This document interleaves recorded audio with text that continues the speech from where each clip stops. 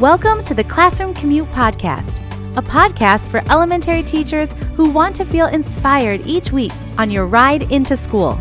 I'm your host, Rachel, and my goal is to give you simple and actionable 21st century teaching strategies that you can take into your classroom to spark the love of learning in your students. You are already amazing, and together we're going places. Thanks for taking me along for the ride. Hey guys, it's Rachel, and you are listening to the Classroom Commute. Thank you so much for joining me today. I'm glad to have you, and I'm kind of excited about this topic because I have always been a big fan of trying something new and trying to find the most engaging ways to teach something to my students. And I'm just going to say it. Textbooks are not engaging. Now, that's not to say that they don't have their place in the classroom or that they're not a great tool for teachers, but when it comes to teaching content to your students, if you want it to be engaging, it's likely not going to include a textbook in your instruction. So I want to tell you a quick little story before we get started today. My first year of teaching, back in 2006, I was hired 1 week before school started. Now, in the district that I worked in, this was not uncommon. I worked in a city district, and there was shifts all the time in the school systems, meaning teachers were often shifted from one school to another with little heads up. So I was the lucky teacher that got hired 1 week before school started because there was a shift and they needed somebody to fill that spot in the school that I was hired in. So I was hired to teach 4th grade, and I was assigned to this hot little classroom on the second floor of a very old building with no air conditioning, of course. I believe the building was built in 1912, and I'm pretty sure they hadn't done too much remodeling since then. And to make matters worse, I was the lucky heir, and I say that with air quotes and complete sarcasm, that I was the lucky heir to a classroom that was previously occupied by a teacher that was now basking in the glory of retirement.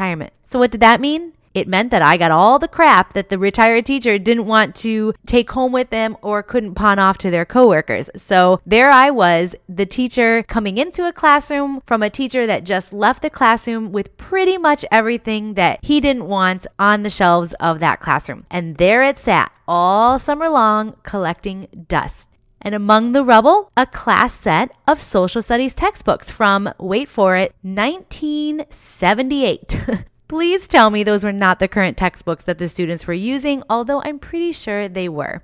I mean, I get the fact that the American Revolution and the facts that we teach about the American Revolution have likely not changed since the late 1700s, but come on, we need an updated textbook. But alas, there they were. So let me ask you, what's the copyright of your textbook?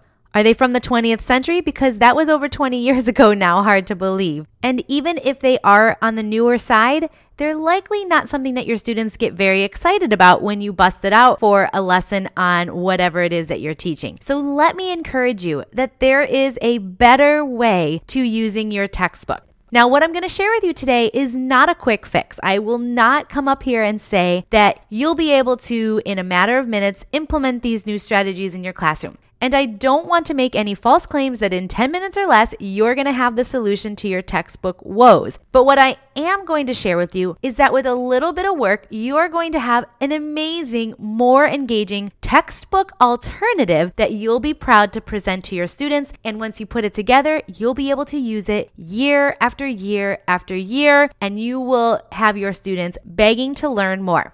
And you, dear teacher, are a go-getter. So let's do this.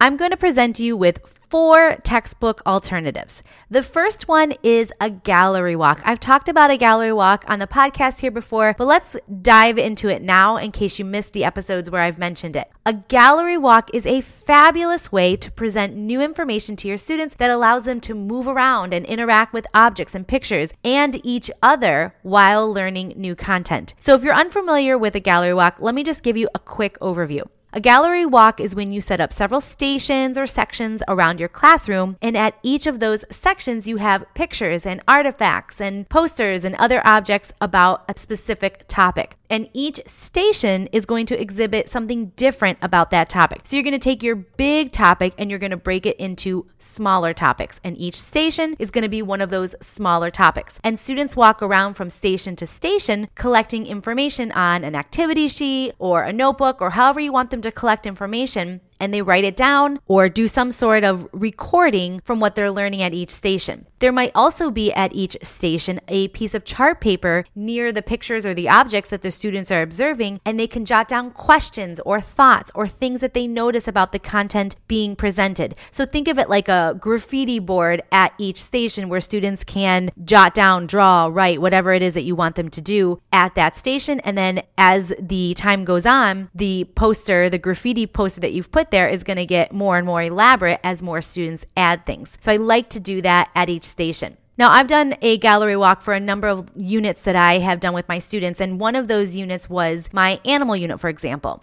And at the beginning of our animal unit, we talked about the difference between vertebrate and invertebrate animal groups. So what I did was I created several posters, one for each animal group, and I put each poster at a separate station. And along with the poster, I had picture cards with examples of animals found in each group. So they would go to the sponges section when they were learning about invertebrates, and they would see pictures of sponges, either pictures that I had printed out or pictures that I had kind of bookmarked inside of different books that we had, and they would explore those things. I also had put, like I mentioned, a poster, and on that poster, it had the name of the group, it had the definition of that animal group for what classified an animal to be a part of that group. And then I had an are, have, can chart. So if you're not familiar with that, for example, it would say sponges are, and then I had a bulleted list of things that sponges are, and then I had sponges have, and then different things that would be characterized as what sponges have, and then sponges can. So you've likely seen that chart before. And I had one of those posters for each of the animal groups. And what students would do is simply, they had their, what I called their student field guide. That was what I had students record their learning in, and they would walk around with their student field guide from section to section, station to station, and record what they were learning about each animal group. So we did one day for the invertebrates animal groups, and then we did one day for the vertebrates. So if you have anywhere between 3 to 5 stations, it makes it nice because students can spread out and you don't have too many kids congregating in one particular station. And then of course, there's going to be a little bit of structure around this where you give, if you want, students, 5 minutes at each station and then have everybody rotate at once. You don't have to do it that way. You could have it be a little bit more free flowing depending on the types of stations and how many students, and of course, how well students typically do in these types of activities. So you can plan it out. You can have them all rotate at the same time, or let it be more free flowing and let them move through the gallery walk as they work through the stations on their own pace. And like I mentioned before, I would have a graffiti poster at each station and students would write down words like slimy or squishy. And sometimes they would make their words that they were writing, bubble letters, or they would make it look creative to represent the word that they're writing. So students get really creative on these graffiti boards, and it's kind of fun to have that there for them. Now, a reverse activity for a gallery walk would be to have the students create the content that's going to be placed at each station as a review of what they learned. So in a traditional gallery walk, you're providing the posters and the pictures and articles or whatever it is that you want them to be looking at each station. But in this reversed format, you are going to assign a group of students or several students a particular sub portion of an entire topic, and they're responsible for creating the content that you taught. And this is a great authentic end of unit project for students to work on. And you might even have one student from each group kind of stay at their station to answer any questions that other students have about that topic. So I love this idea of a gallery walk. It can really take on a lot of different feels and looks depending on the content that you're teaching. And it's a great way for students to explore new content if you're doing that traditional gallery walk, or it's a great way to have students review content that they've learned by flipping the script, so to speak, and having them create the content for the gallery walk for the rest of their students to walk around and see. Now, the second alternative to a textbook is something that I have mentioned multiple times on the podcast and on my blog over the years, and that is Reader's Theater. Have I mentioned how much I love Reader's Theaters? Because I do. If you've ever used any of my resources, you've likely come across a Reader's Theater script that I've created to help teach students about potentially boring topics.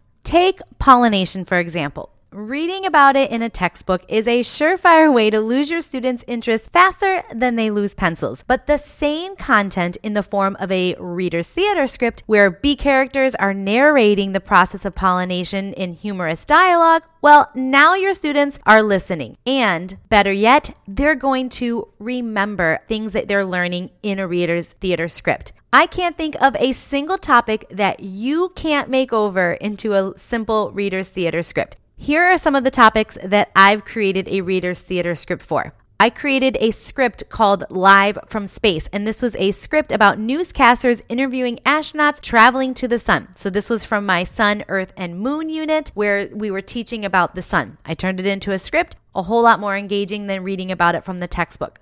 I created a script called No Taxation Without Representation. Of course, that was a script about the colonists discussing the growing tensions between England and the colonies in regards to British taxes from my American Revolution unit. I had a reader's theater script called Two Separate Worlds, where the sailors on a cargo ship were discussing the differences between the North and the South during the Civil War era. I had a script called A New Home, and this was a script about colonists arriving in North America. It's a Cycle was a script about Big Drop and Little Drop discussing the water cycle. Busy Bees, like I mentioned, which was one about pollinators traveling through a garden discussing pollination along the way. And then I used a script called How a Bear Lost Its Tail for introducing the topic of animal inheritance from my Animals and Ecosystems unit. So there really is no limit on the types of topics that you can cover. Anything can be covered. And I know that you might be thinking, well, I'm not a very creative writer. There's no way I can do this. And that's where the textbook may be helpful. You can pull out the information that you need to teach, that your textbook tells that you need to teach, and just put a character behind it. Take out the content that you need and turn it into dialogue. And then take that dialogue and break it up and assign it to a character in your story. It's really not any more complicated than that.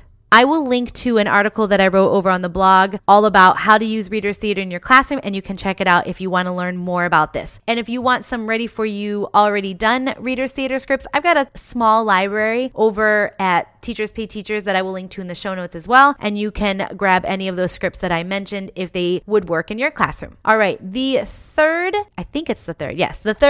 way to replace textbooks in your classroom are what I call discovery learning folders. Now, I'm going to be honest with you. Discovery learning folders are nothing more than a file folder with flair. I promise these are easy to make. And once you make them, you got them for year after year to use over and over with your students. And here's how it's done.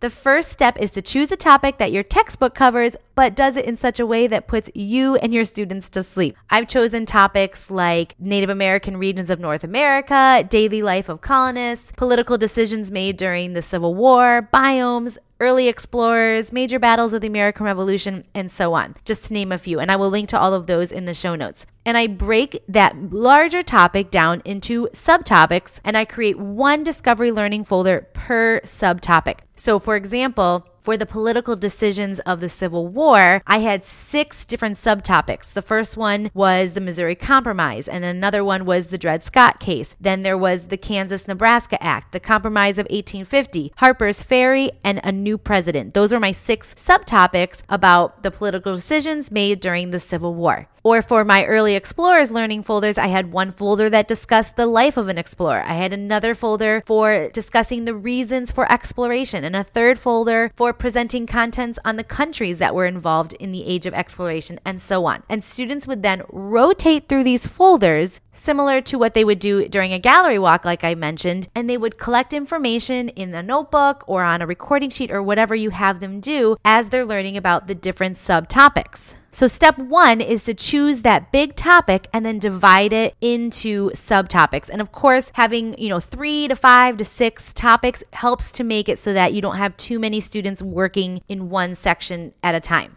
The second step is to open up a blank PowerPoint presentation or a Google Slides presentation, whatever you use to create student resources, and create a cover page that you're going to put on the top of this file folder. So, be creative. If you're not super duper creative, just grab some clip art and, of course, include the title of that subtopic and print it out so that you can put it on the cover of that file folder. Step 3 is to create up to 3 pages of content. And again, this content can come directly from the textbook, but you're going to make it more interesting. You're going to include more clip art or images that are going to grab the student's attention, and you're going to break it up in a way that's a little bit more easy for students to digest. And you can also at this time make it more tailored to your students' abilities. If the textbook is way over their heads, this is where you can take the content, but then translate it for students in a way that's going to make more sense to them. Now, I say up to 3 pages of content. Again, you're going to do, if you're in PowerPoint, you're going to do one slide is going to be 1 page. The second slide is a second page, and third is so on. And the reason I say 3 is because you can glue 1 page on the inside cover, another page on the other side of the inside cover, and then 1 page on the back. And you don't want to go crazy with too much information. You don't want it to be overwhelming. You just want to include the most important pieces of information that your students need to know as it relates to this subtopic.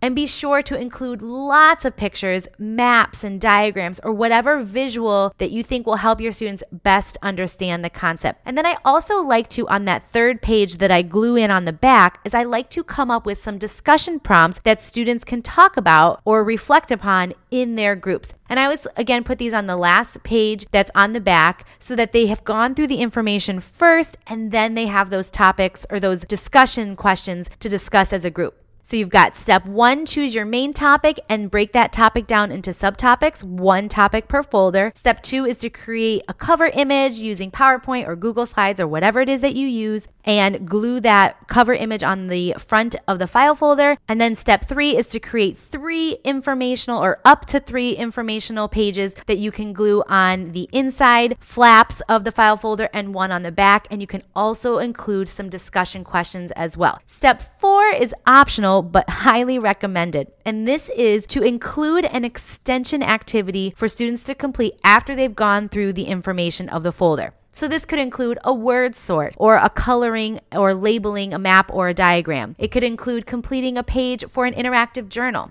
When I did this for my Explorers Discovery Learning folders, in the folder all about the life of an explorer, I had them complete a diagram for the parts of a ship. And it was really simple. There was just a mat with the picture of a ship on it with different labels pointing to different sections of the ship, and they'd read different cards and place it in the right spot. So these extension activities should be short because you don't want it to take a super long time, but it's just a quick way to reflect on something that they've learned in that particular folder. And again, it's optional, but it's a great way to make it even more interactive right there at the learning station. And the last thing that you need to do, and I've kind of already mentioned this throughout, is you just need to glue your cover pages and your informational pages into a file folder. It's very easy, and you can laminate your file folders and use these year after year. So that's why I said it does take a little work up front, but once you do it, you can use it year after year. And these are great ways to replace a textbook. It's a great way to get your students working in small groups and talking and discussing, and maybe potentially creating a little extension activity to go along with it. And I do have some Discovery Learning folders already created. I've got several, like I've mentioned, the Explorers.